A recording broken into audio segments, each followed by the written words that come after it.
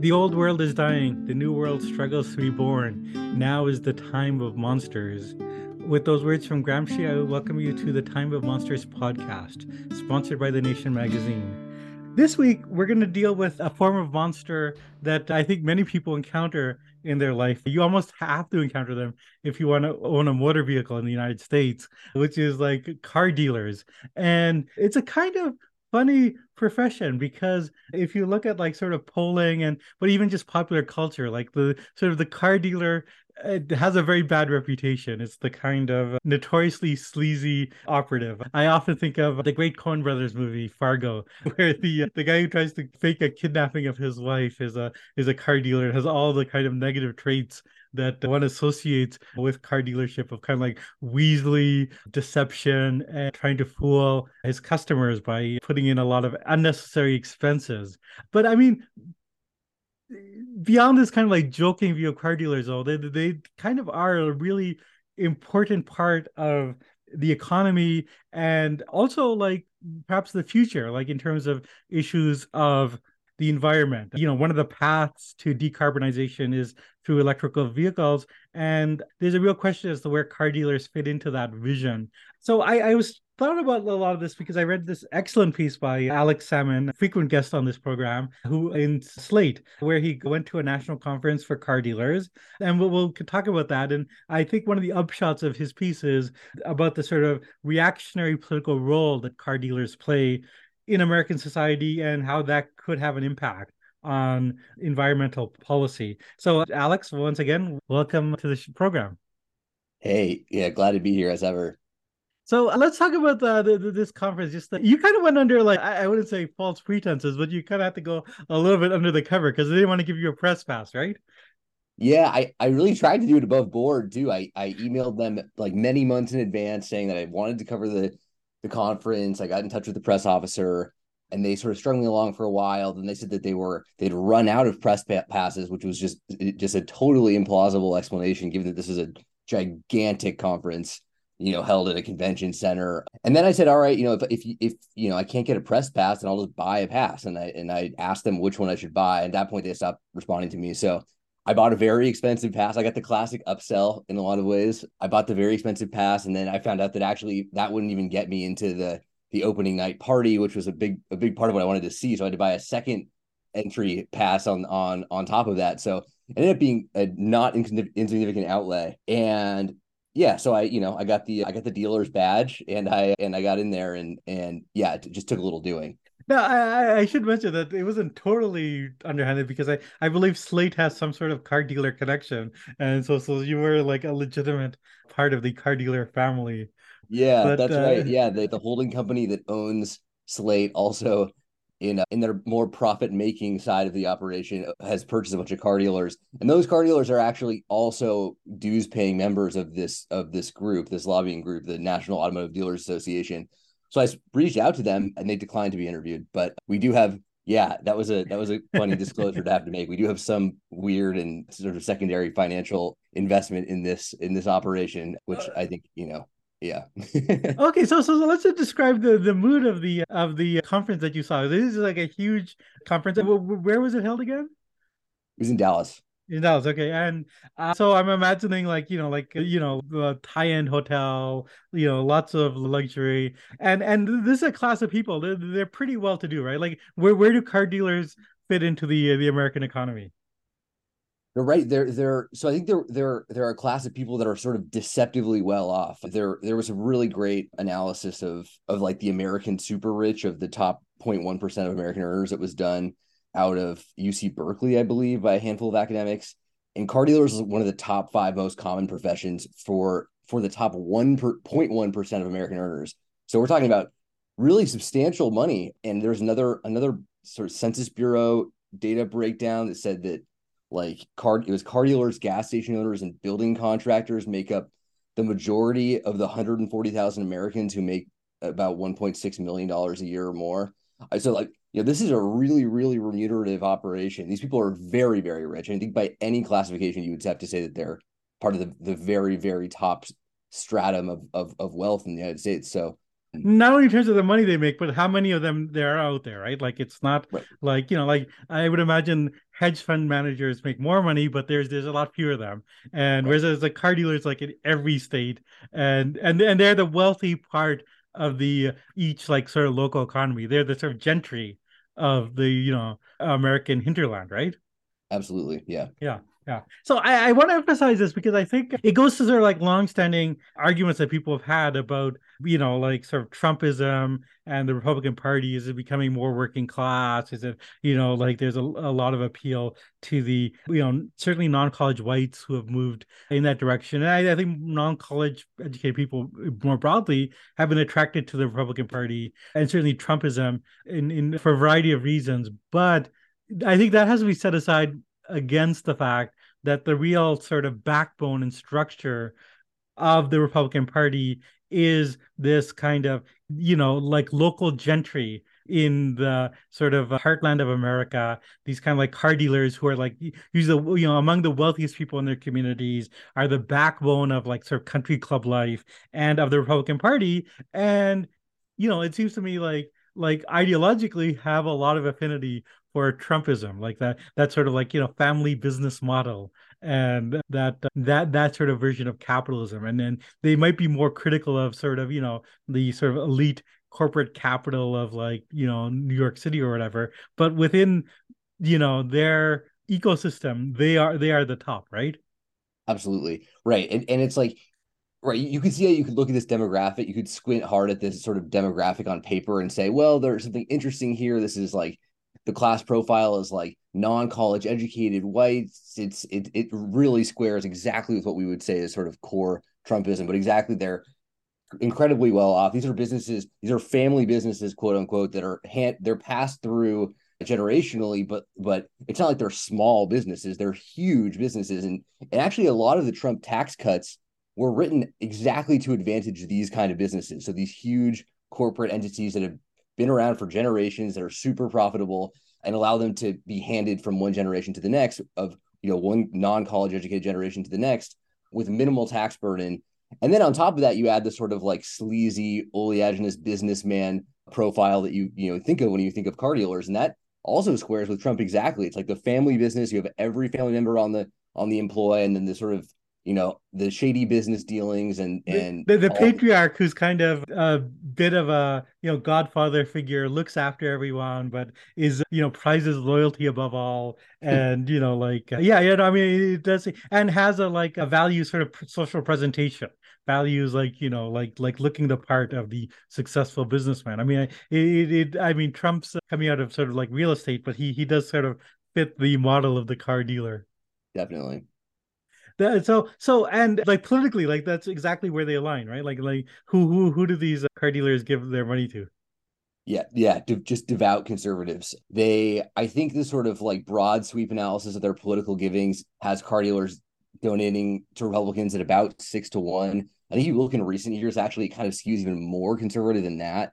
And there are years where there's more giving to Democrats because Democrats are in control, but you're looking at an incredibly reliable, incredibly conservative affinity group, and that's on all levels of government, right? That's like local, state, national. That's lobbying. That's political action committees. That's like the apparatus is huge and it's incredibly advanced and incredibly organized, and it's overwhelmingly Republicans. I mean, and not just Republicans. It's overwhelmingly conservative Republicans, especially those who are willing to take up the mantle of this business interest. So yeah, Yeah. it's one party certainly.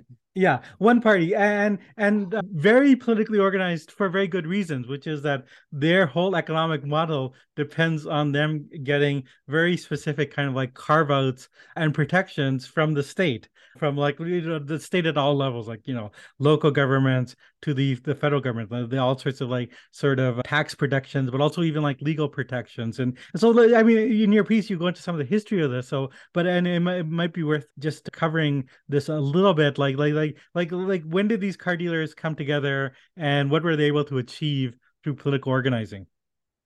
Yeah. So yeah, the bevy of protections is almost like too long to list. It's incredible, and I think some of them are so ridiculous that you laugh when you see them. You almost can't believe that they're real. But really it started So car dealers as a function started basically at the beginning of the 20th century, and very quickly they were useful because car manufacturers didn't want to have to build out a national sales network, so you could let this third party group do the selling. But then Yeah. car dealers very quickly found out that like if a car manufacturer wanted to open like a Ford dealership on the same block as the Ford dealer, they could undersell the car dealer, and that would put them out of business.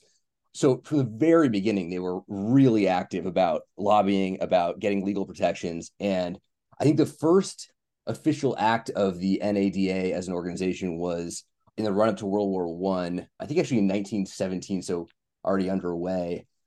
There was a lot of concern that car manufacturing facilities would be converted for wartime production, and car manufacturers probably fine with that. You're getting paid by the federal government. You're going to make good money. Wartime economy is not bad for, for that set. But for car dealers, it's horrible because you can't sell tanks and artillery and stuff to, people in the hinterland or the American West or whatever. And so they go to Congress, these car dealers, and basically start lobbying, and they're able to get cars reclassified as a non-luxury good, which makes them ineligible for wartime production conversion. And they get, I think, a 40% tax cut of the luxury tax, which was then being implemented on car sales as a pretty nascent and not widespread technology at that point. And from then, it's basically off to the races. It's just, it's one thing after the next, that all through the 30s and 40s, they're winning protections that say, car manufacturers are prohibited by law from selling cars at all. They're prohibited from service. They're prohibited from, opening up, other car dealers are prohibited by law from opening up a competing store anywhere within a certain radius. It's on and on and on and on.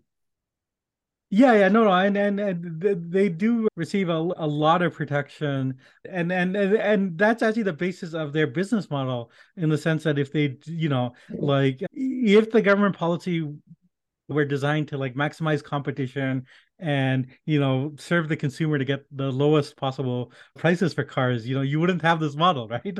Like you wouldn't create this system of middlemen, who initially came in for a particular reason, which is that like when Henry Ford and these other companies were starting up, they had a lot of capital outlay and they couldn't invest in dealerships. But like after a while, that stopped being the point. But this is like an appendix that can not only continue to thrive, but like really carved up most of it, the money that's coming in from this. And so like just if you're a car dealer, like how are you making money? Like is it just from the sale of the car, or where else is it from? Yeah, it's most of the money comes from parts and service, and which is really interesting. I think that obviously, if you've purchased a car, the experience of being quoted a price and then getting haggled, and then the price is actually opaque, and they can't do it for this number, and there are always these incredible add-ons where they have to massage your tires and put some invisible coat of something that's going to cost thousands of dollars.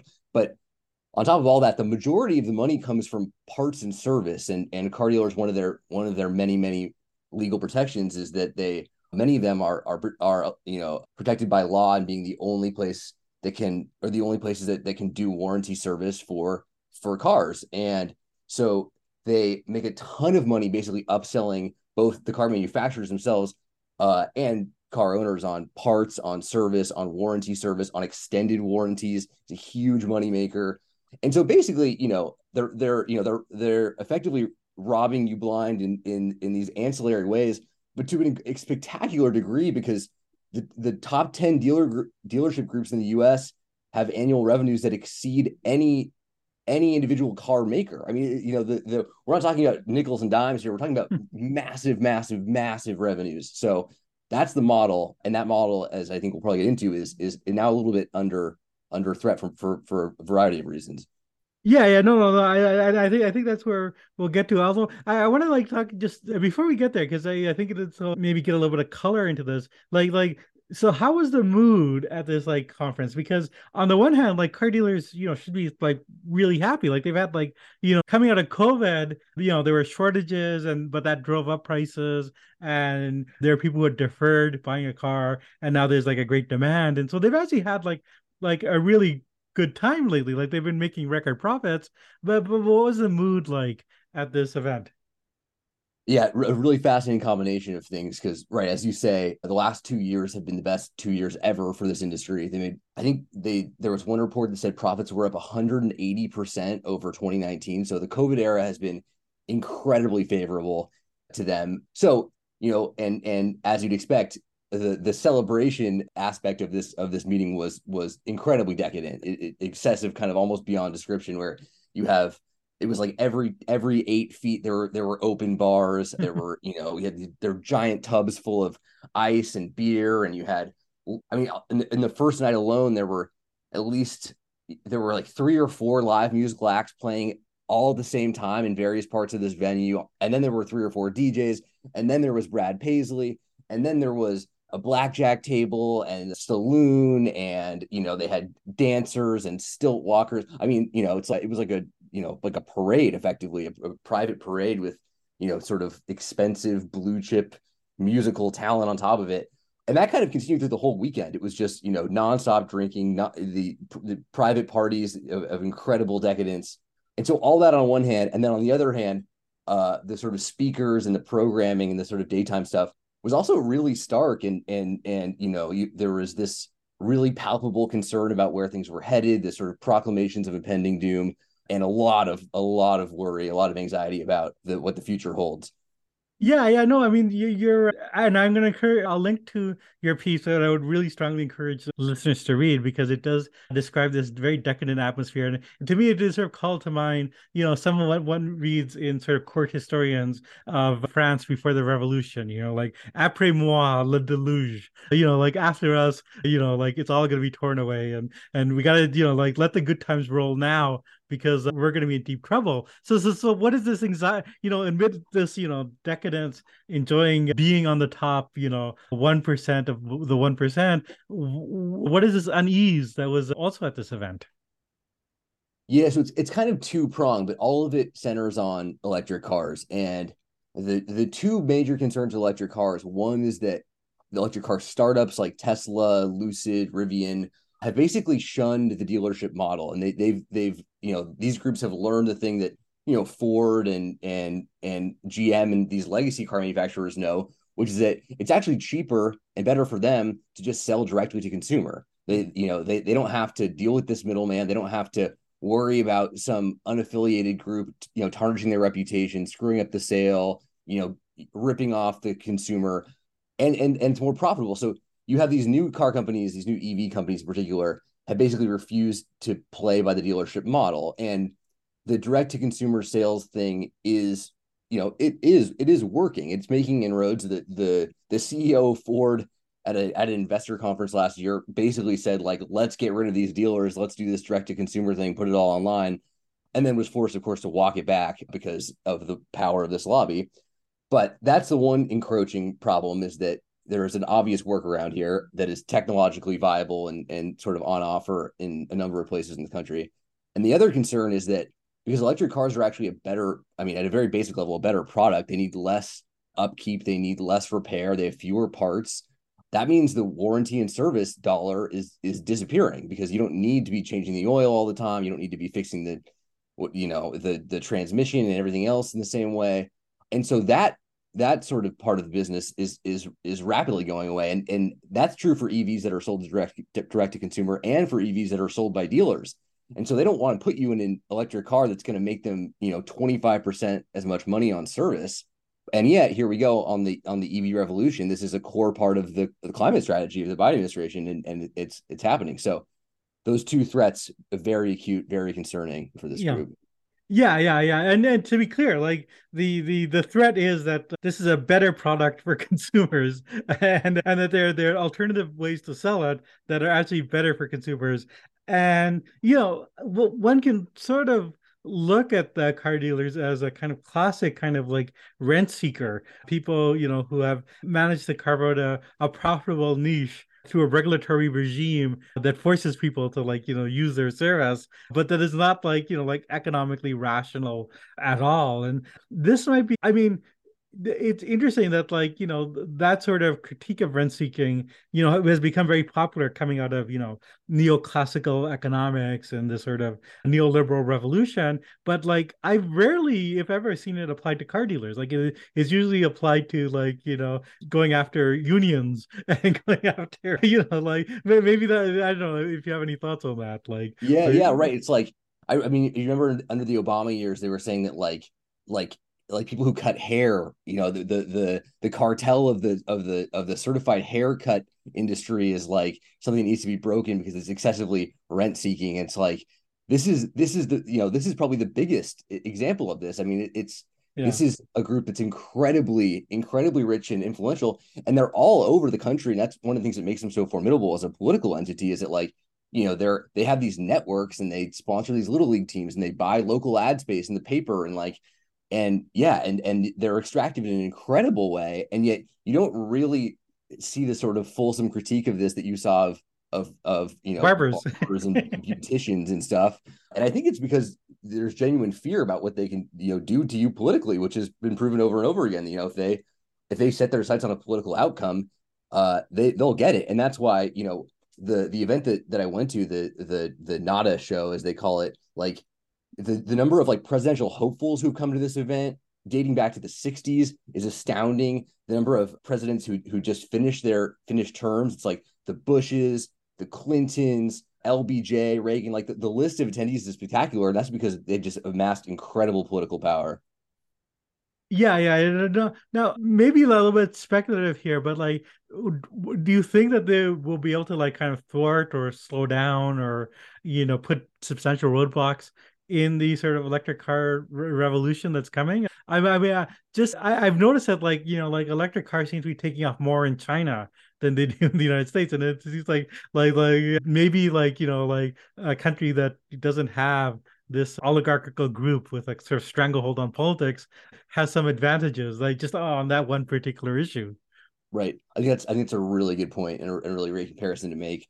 I think that like there are a group of sort of like center left, what we would say like quasi neoliberal, neoliberal supportive of the Biden IRA climate strategy, but sort of still market enthusiasts who would say like, oh, these car dealers are going to lose, they're going to get crushed. This technology is better. The market prefers it. We also made all these incentives to make sure the market prefers it. And I just don't think you can say that. I don't think you can say like, oh, it's going to sort itself out. These guys are going to get crushed. If that were the case, they would have gotten crushed a long time ago. And I think that like, the comparison to China is really apt. There was a survey that was done by the Sierra Club a couple of weeks ago, actually, that found that 2/3 of car dealerships had no electric vehicles on offer, and half of those said that they would not be offering electric vehicles under any circumstances. And so, like they're doing it. The question is it going to just slow down the process, such that it'll happen eventually? Will they be able to thwart it entirely? They might. I think it's just something you have to really take seriously. And we've already seen that like there is evidence of this playing a role. This is a important choke point in this strategy, and I think you would be foolish not to take it seriously. I think we already seen signs of it. Yeah, no, I think that's right. And I mean, I think it gets to sort of like larger issues of problems that the United States will have in sort of, an adaptation mitigation strategy towards climate. Is just that in America, there's so many veto points and there's so many powerful interest groups that can, like, prevent things, like building denser cities, and moving towards electric vehicles. I mean, I think this is like a kind of, something people need to be thinking about. Now, there's an argument he made against your piece, and I wanted to mention it. I noticed that Matt Stoller, who is a director of research at the American Economics Liberty Project, made some objections to your piece, and I wanted to raise them. Do you want to, like, say what he had issues with? Yeah, I think that Matt's sort of the crux of Matt's sort of objection or contention is that like this is mostly an aesthetic objection as opposed to a substantive one, that like people don't like car dealers, or that my sort of gloss on this was excessively negative because car dealers are not Ivy League educated, sort of like meritocratic elites. They're elites of a different persuasion. They sort of like engage in a different level of, I guess, like consumerism of sort of elite projection or whatever. And that right, this is basically an aesthetic revulsion as opposed to an economic one, and that actually this institution is useful because it keeps big car companies from monopolizing the sales product or monopolizing, I guess, this market, which is, you know, massive and incredibly important in the United States, where we don't really have a functional public transit, and therefore the car dealers are actually sort of like misunderstood and should be a thriving and important class to in a sort of non-monopolized economy. Yeah, yeah, and I should mention that Stoller, who's a kind of influential voice in a variety of policy debates, is coming out of the kind of sort of anti-monopoly populism that really extols sort of like the mom and pop model, the sort of and sees the role of the state as to try to like disperse capital as broadly across the society as well. And from that point of view, like like a sort of electric car revolution that leads to Ford, GM, Tesla selling their own cars means a more sort of concentrated monopoly form. I mean, one sees this in like many sort of debates. Like in sort of banking sector, is the goal to break up the banks, or is it like you can have big centralized banks, you just have to regulate them more? And in some ways, it's kind of I think for a certain more socialistic wing of the left, like bigness per se is not a problem, because if you have like big corporations, they're actually like easier to unionize, they're easier to regulate, they're easier to kind of get on board with democratic policies. So yeah, I mean, where do you think this sort of shakes down? Like, do you in terms of this, I feel like this is a genuine dispute on the left. Yeah, it's interesting. I obviously have a lot of thoughts about this. One is that I think that sort of misapprehends the nature of car dealers in their current form, which is, in the 30s, they made a real concerted effort to project themselves as like mom and pop small businesses, like coming out of the progressive era, where these sorts of values were really at the height of the American business model. And they already weren't that. They already were really, were largely monopolized themselves, very large business entities that were owned by, families, and then passed on and continue to grow and grow. And I think that at a basic level, I think you'd have to sort of accept that that's the case, because it's most certainly is. And then I think that on a political level, even if you were to say, okay, in my sort of idealized economy, we would have groups like this that prevent, sort of just a handful of large companies lapping up an entire sector. That would all be one thing, but I think you have to look at the sector as it actually is, which is that it's a incredibly politically active, as we've been talking about, an incredibly politically active conservative organization that opposes all the other things that someone who would wants an anti-monopolized economy to exist. They oppose all of those things, and so it's not just a sort of neutral existence that they lead. An incredibly politically malevolent one if you're someone who cares about these things you care about broadly, and if you're on the left in general about any of this stuff. And so I think that, that's the third thing I would say, is that also they're incredibly profoundly and universally disliked. I mean, if you're going to make a mass politics, this is like one of the best places you could start, beyond like saying you don't like the DMV. It's like this group is one of the most reviled and loathed in anywhere in American society, and for good reason. And so if you're trying to put together a sort of mass political project, I don't think you start by saying car dealers are in and other stuff is out. I think if you're going to draw a line, it's pretty hard to see any line that doesn't have car dealers on the other side of it. So that's kind of my feeling on some of this.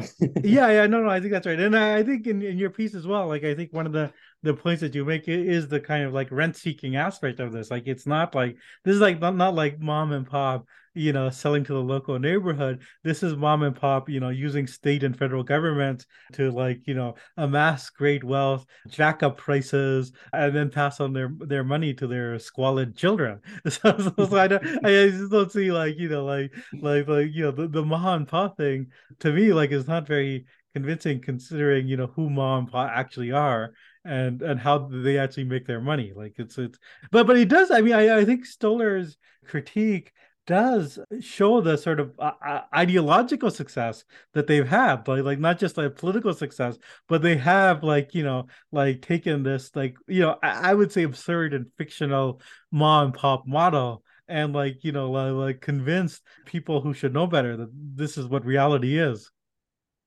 Totally. I mean, there's so many sort of like fantastical elements to this, and I think that even the fact like that the acronym is NADA, and it's like this, it's nothing, but it's this incredibly forceful political operation, that the NADA pack and the NADA show, like it feels like it's like something straight out of Pynchon. It's like the whole thing is it's so beyond fantastical in some ways, and that's a big part of that projection, right? It's like they're saying that they're this small little nothing, and in fact they are this incredibly organized, massive apparatus industry. And yeah, I think that tells you a lot, actually, a lot about how Republican politics works when it's working. So yeah, I Yeah, think that's right. That's right. I forgot that this organization is called NADA, and maybe that's the a note to kind of end on. I will quote from Ernest Hemingway's great story, A Clean, Well-Lighted Place. Our NADA, who art in NADA, NADA be thy name, thy kingdom NADA, thy will be NADA, in NADA as it is in NADA. His use of the Spanish word for nothingness mixed in with the Lord's Prayer, and this is perhaps the demonic prayer that one should offer this really wretched organization. So I want to thank you, Alex, for being on. It was a very productive conversation. yeah, thanks so much for having me. That was great.